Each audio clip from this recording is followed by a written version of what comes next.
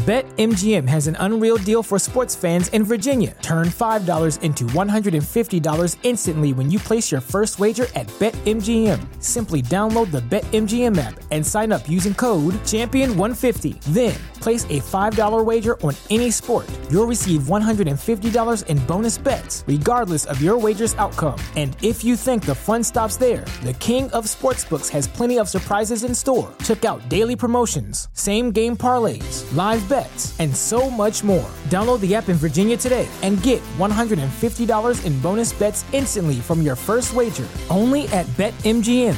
BetMGM and GameSense remind you to play responsibly. See BetMGM.com for terms. 21 plus only. Virginia only. New customer offer. Subject to eligibility requirements. Rewards are non-withdrawable bonus bets that expire in 7 days. Please gamble responsibly. Gambling problem? Call 1-800-GAMBLER. Promotional offer not available in Washington, D.C.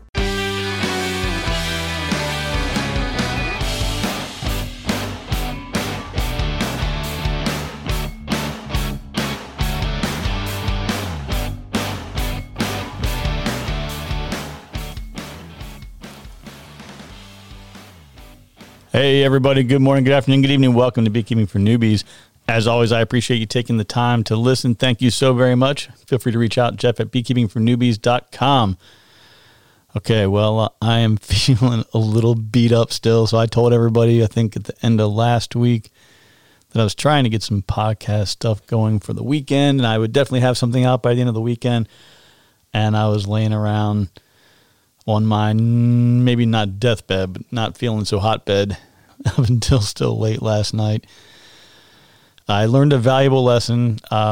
Generic NyQuil does not knock you out like the real NyQuil does. Normally, NyQuil, man, you take that stuff and it's like somebody gave you a right hook and you're out in about 20 minutes, but the generic stuff didn't quite cut it for me, so I am doing the best I can to be back in action here to get this episode out to everybody.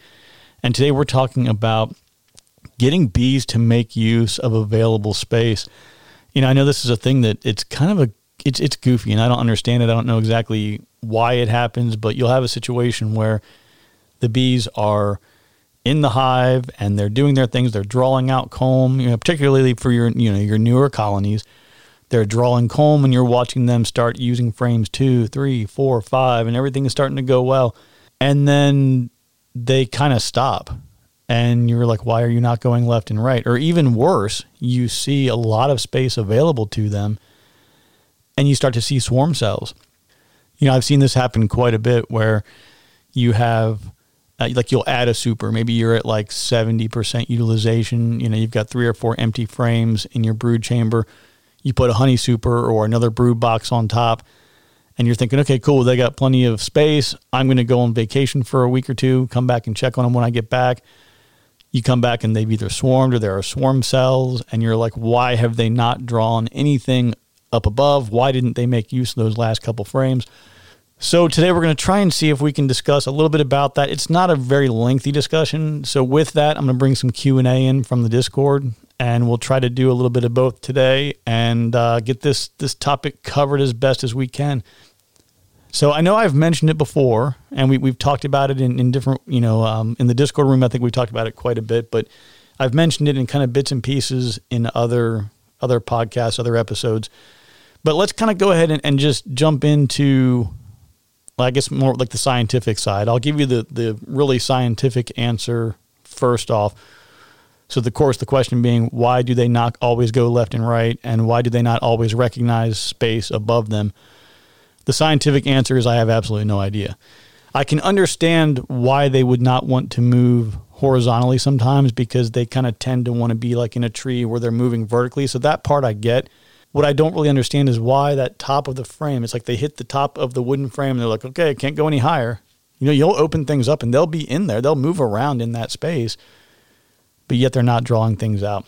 In my position, I've kind of gotten to where I've instead of trying to figure out the why behind it, I just try to find ways to get them to use the space. So one of the first tips that I like to do, this is particularly useful if you're getting them to draw comb in a brood chamber.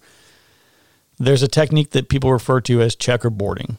Now, if you think about a checkerboard, whether they're like red, black, white, black, whatever the space colors are, every other space is a different color. So think about this concept with your frames. So let's say you open up your colony, you've got a single 10 frame deep, and you've got 6 of the frames are drawn with comb, and they have brood and bee bread, nectar, honey, whatever's in there. If you're going to checkerboard, you would essentially have a used frame or a frame that is in use, and then a blank frame, an in-use frame, and then another blank frame. When I say blank frame, I mean like, wax foundation or some kind of a, foundation frame. And you would do that with every other one. And the idea behind that being that, okay, well, you've completely destroyed their system, which forces them to redraw everything up. I don't use that technique. I feel like when they put everything in the colony or on the frames, they do it in a kind of a systematic way where, you have your brood located near bee bread and nectar and, your food stores of your honey are to the outsides, and that they have a system in place. When you completely disrupt that and you just put things kind of wherever you want, they can work with it, but it's a lot of extra work. They have to move a lot of things around. In an effort to not create a lot of extra work for them, what I usually do is I do it a frame at a time. As an example that I kind of like I made before, with the 6 frames in the middle of this deep are being used, I'll pull one frame that's a blank foundation from the outside, slide everything kind of left and right, and drop it right down in the middle. And then come back in, 4 or 5 days and kind of repeat that process with a frame that's maybe 2 to the other side of that. Leave a little gap in the middle, but breaking up that brood chamber really makes them get kind of antsy about things, and they will draw that frame up pretty quickly. So that helps as far as getting them to make use of frames that might be in that deep or in that hive body. Again, pulling from the outside back to the middle. You can use a similar approach when you're trying to get them to move up. So let's say you have a deep in place, you've got 6, 7 frames drawn out. You throw another deep on top with nothing but wax foundation, or whatever foundation you're using, plastic foundation, whatever it might be. You'll just take a frame right out of the middle of that brood chamber, preferably one that has a lot of nurse bees, brood. It doesn't matter if it's uncapped or capped brood. Nurse bees are still going to be tending to it. But any kind of a brood chamber, any kind of a brood frame, bring that right up into the middle of that new box that you put on. That's going to bring a lot of nurse bees and other bees up with it. And then they'll naturally start drawing left and right. And you can just replace the other one with a piece of wax foundation. They'll draw that up in a few days and you'll be in business. Now, someone had brought something up, I think, in the Discord room so I have a couple of deeps already, but I need them to draw up a medium, right? So we need them to move up into the honey, the honey super, draw that comb and start making use of that space as well. But we don't want to have, the queen laying up there and everything. So, of course, the common practice is put a queen excluder, put your medium up there and let them go to work. But if you're in the same situation as you were before, right, they're not moving up. They're not drawing up that space. So let's talk about something that is specific to like a frame level thing that you can kind of do to entice bees.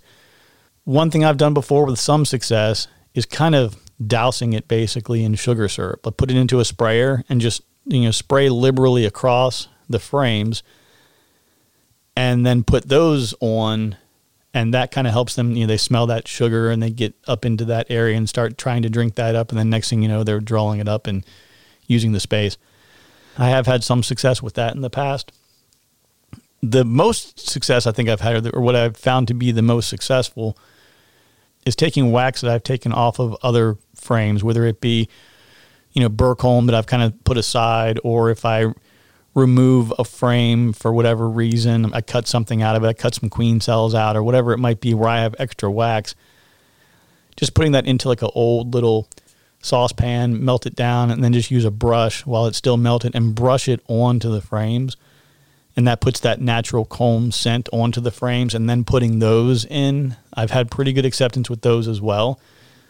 The one tip I wanted to bring up is the idea of separating an entire hive body from other areas of drawn comb. So let's say, for example, you have 2 deeps and you want to keep your queen in the bottom deep because that's where she's laying all her brood right now. The upper deep is mostly nectar and honey, but you still want them to draw up honey in another medium, but they're not moving up for some reason. What you could do is kind of double queen excluder the whole thing. So you could put a deep on, queen excluder, undrawn medium, right? So you put a medium high body with no frames drawn in the middle, completely disrupts their world. Another queen excluder on top of that, and then put your deep on top. Now, again, this is a little unorthodox. I don't remember if I've even done this before for anything. I've done it with honey supers over honey. So as an example, in fact, I did it just the other day where I had 2 deeps and a medium. I added a medium honey super, but instead of adding it on top, I moved the existing medium that was completely full. I moved it up and put this new undrawn one underneath of it. So if I went down and checked it out right now, I'm sure that it would be completely packed full of honey. And that's just, it breaks things up because they know that, wait a minute, there's stuff above me, there's stuff below me, what's going on here? I don't understand. Well, let's just use this space too. Sort of the way that seems to work. But going back to that deep scenario, so the one concern with the approach I just mentioned of having a deep and then a queen excluded medium and then another deep is if there was any brood at all or the queen was kind of separate from that upper and lower deep, you can kind of get into a weird situation. You could theoretically be in a situation where you might have bees up top and young brood and no queen up there, and they think, oh my God, we're queenless. We need to make a queen cell, right? That could happen if you had young brood up there, eggs and larvae. Also, you could be in a situation where you could have drones that were up there in the top that got stuck because they can't get past the queen excluder. So using that approach, it can be a little goofy. You need to consider some things before doing that. And, you can get around that by putting in a top entrance or like a vented top cover that has an entrance up there. So you would have a top and a bottom entrance. Drones could come and go as they needed to. And, of course, the queen would be in her space. But, again, you don't want to be dealing with brood above and brood below and dividing up the brood chamber in that way. So that's kind of a cautionary piece with that one. But like I said, the best way that I've found to get bees to move is just to break up whatever is there. So if you want them to go left and right, push everything left and right, move it from the outside. And if you want them to go up, move something up into that space or divide the space up in some way. Hey, everyone, thank you for listening. I hope that you're enjoying the show and are finding the information to be useful and valuable. In order to help keep the lights on, we do need to take a quick commercial break. Thank you so very much for hanging in there, and I appreciate you. We will be right back.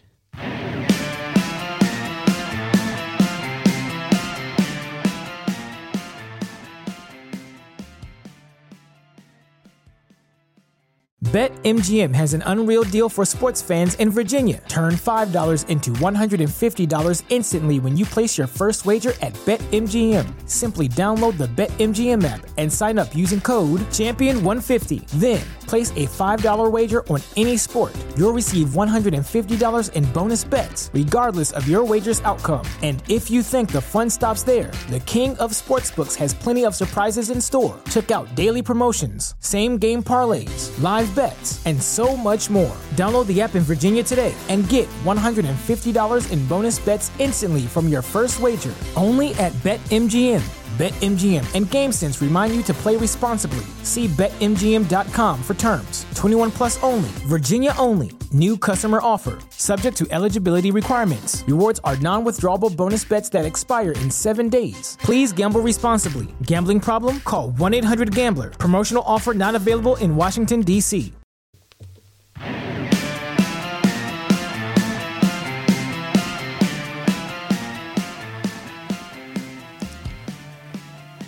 All right, everyone, welcome back, and thank you for staying with us today. As always, feel free to reach out if you have any questions or comments. I always enjoy hearing about your experiences, answering questions, and learning more about the challenges you're facing in different parts of the world. So please keep them coming. It's Jeff at beekeepingfornewbies.com.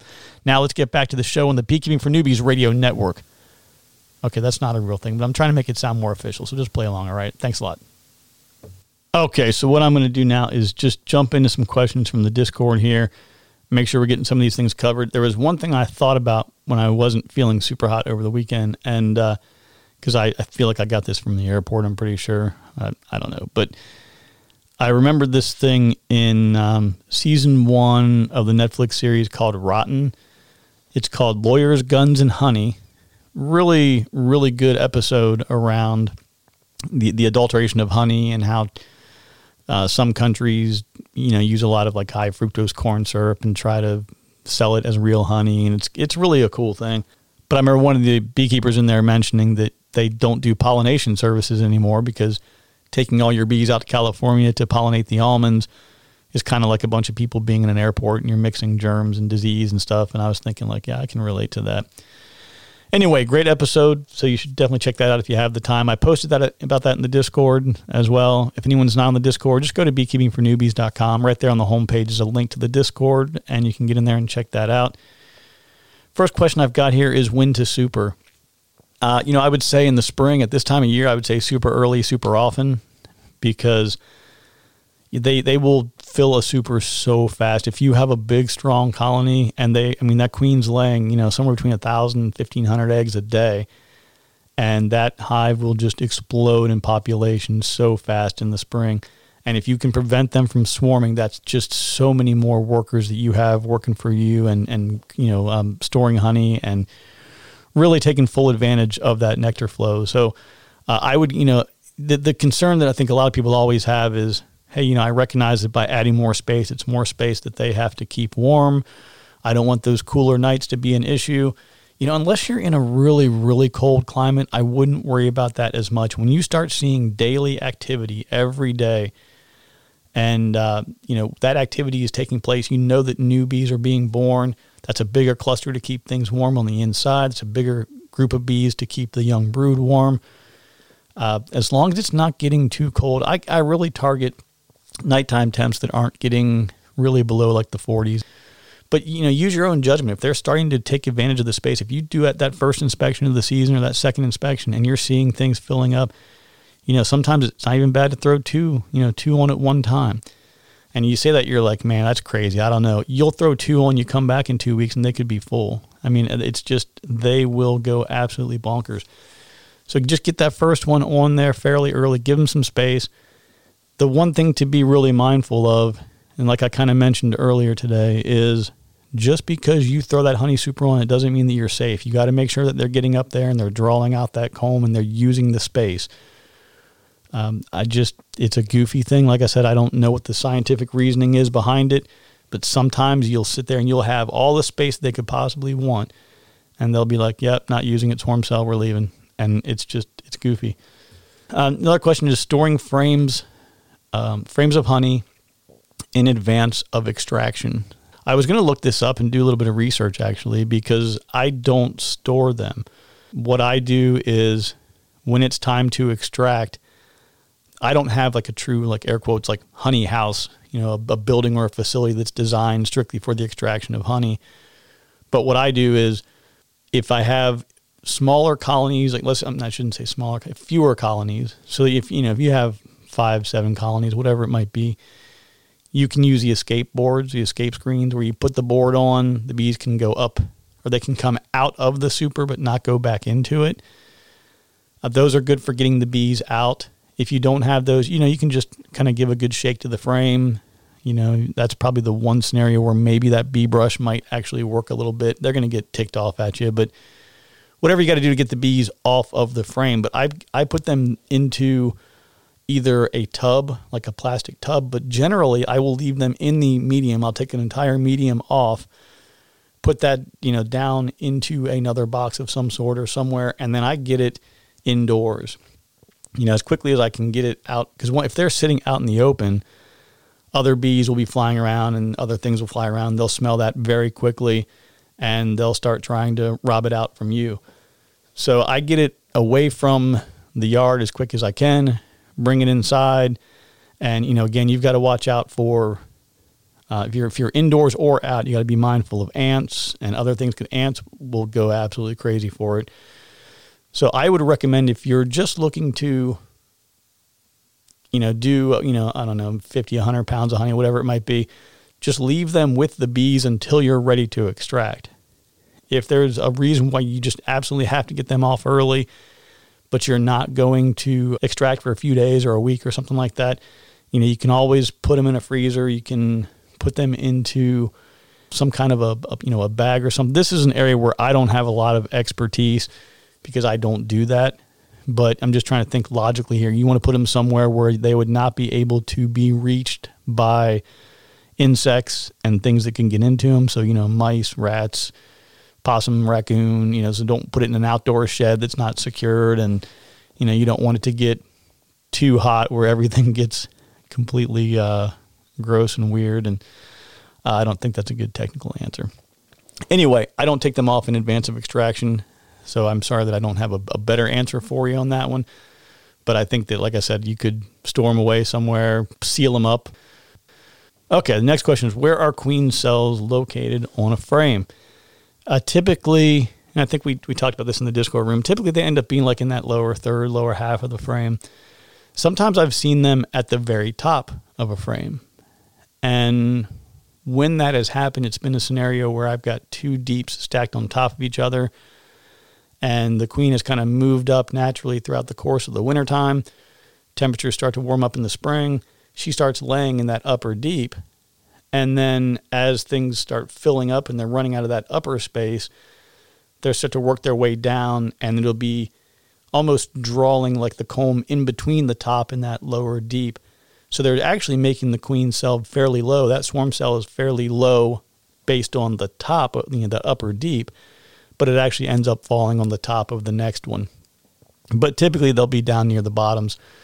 This is where it's really handy when you're doing that divided nuke or that divided deep with the nukes on top kind of setup. It makes it really easy to kind of tilt the entire nuke forward, look underneath, and you can just look at the bottom of the frames and you can see the queen cups and queen cells pretty easily. But generally they're going to be down at the bottom. And just because they're not down there doesn't mean it isn't still a swarm cell. But, all of those cells are still queen cells, whether it's emergency cell, whether it's, a supersedure cell, queen cell, swarm cell. They're all in that kind of queen cell category and need to be kind of handled in a similar way. When to feed. So I feed, I have kind of a short list here of things that or times where I feed. If I have a package of new bees, I just feed them constantly. I mean, from day one, I have a frame feeder inside the colony, and I just keep feeding them until they stop taking it. Anytime that I'm working with a mini mating nuke or really small colonies, sometimes I'll do a 2-frame nuke. One frame is the frame feeder, and then the other frame is just a frame of foundation that they're working on. And then you got to stay on top of those because they will draw them up really quickly, start popping queen cells, and that's a whole separate story. But always feed on the smaller ones. If there is a dearth or if there are colonies that are really depleted in resources, I've had some where, for whatever reason, maybe they were, maybe I call it a swarm, or they were a swarm, and then they had to establish a brand new colony, but it was at the end of the flow, so they didn't store a whole lot of honey because the flow is now gone or over. You may have to supplemental feed them through the summer. So that's a scenario where, you have a dearth, so you're going to go ahead and feed them. You can do splits all summer long. You can keep making new queens, keep splitting, and just keep going and going and going. It's easier to do that in places that have one big flow, which I think that this tends to be more of like a northern kind of thing. I don't know for sure. I don't operate in those environments. But if you have a constant flow, let's say from, mid-May through mid-August as an example, you got just one steady state of flow. You can be doing splits and doing things the whole time. But once that flow goes away, you're kind of done. But if you're supplemental feeding and you're providing substitute nutrition and different things that they need to grow a colony, you can do that all summer long. Where I am, we have an early spring flow, and then we have a dearth, and then we have a fall flow. It's good to break up that brood cycle a little bit to reduce your hive beetle issues and some of your varroa and things like that. But it's not as cool for keeping those smaller and newer colonies alive. I definitely recommend, if you're going to try to continue to grow your apiary, just be very mindful. I've done this before in my early years where I was like splitting like crazy. I'm like, oh, this is great. I'll make another one here. I'll make another one there. And then I've got like 6 new colonies in May, and then it hits June and there's nothing left. And they've got 2 or 3 frames of resources, and that's it. they've got nothing else and everything dries up and the queen's not laying more because there's no more resources coming in, and it gets to be a little scary. So anytime I'm trying to grow new colonies, I will feed them until they stop taking it, and then once the flow runs out, I'll start feeding them again, and I'll feed them all summer long until the fall flow. Now, on a regular, typical production colony that I would have, in my area, I'm able to pretty easily run, like, as an example, I can do a double deep and a single medium all year long. They'll overwinter in it. They've got plenty of resources with that, no problem at all. And then in the spring, I can stack 1 or 2 supers on top of that. I take all that honey for me, no problem at all, and they are content with what they've got there. Pretty low maintenance, easy to deal with. Do your treatments and keep an eye on them, and that's about it. But if for some reason I looked at them, at the end of the fall flow, towards the end of the fall flow, and I don't see at least that full honey super of resources available to them, I'm going to go ahead and supplemental feed. Another note that I would throw out there is that I always do the 2-to-1 concentration. I used to try to say, oh God, what was it? Is it 1-to-1 that stimulates this? Or is it 2-to-1 that stimulates that? And I could never remember. So I always had to look it up every time I wanted to go do any kind of supplemental feeding. And then I watched this video that Michael Palmer does, and this guy was asking him, like, okay, so how do you do your feeding? What do you measure? Like, what do you use to make sure you get the right amount? And that's where he gave the thing I've talked about before, but I'll do it again. You take a 5-gallon bucket, fill it with, make a mark a line on the inside of it, a couple inches from the top, as high as you want that sugar syrup to go.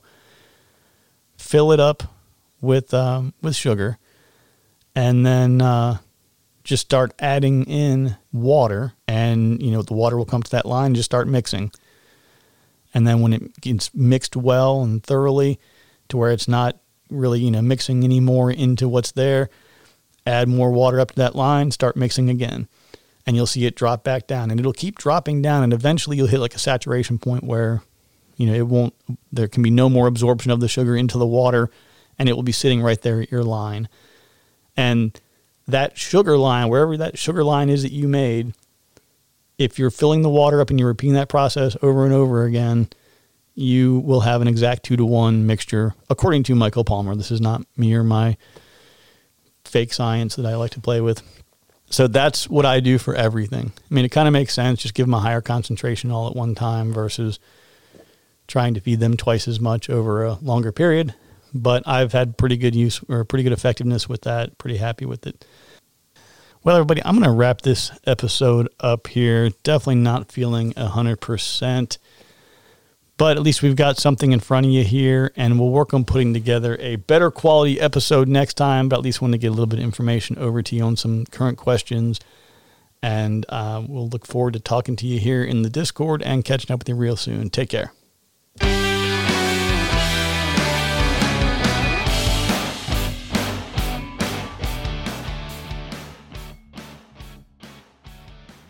BetMGM has an unreal deal for sports fans in Virginia. Turn $5 into $150 instantly when you place your first wager at BetMGM. Simply download the BetMGM app and sign up using code Champion150. Then, place a $5 wager on any sport. You'll receive $150 in bonus bets, regardless of your wager's outcome. And if you think the fun stops there, the king of sportsbooks has plenty of surprises in store. Check out daily promotions, same-game parlays, live bets, and so much more. Download the app in Virginia today and get $150 in bonus bets instantly from your first wager. Only at BetMGM. BetMGM and GameSense remind you to play responsibly. See BetMGM.com for terms. 21 plus only. Virginia only. New customer offer. Subject to eligibility requirements. Rewards are non-withdrawable bonus bets that expire in 7 days. Please gamble responsibly. Gambling problem? Call 1-800-GAMBLER. Promotional offer not available in Washington, D.C.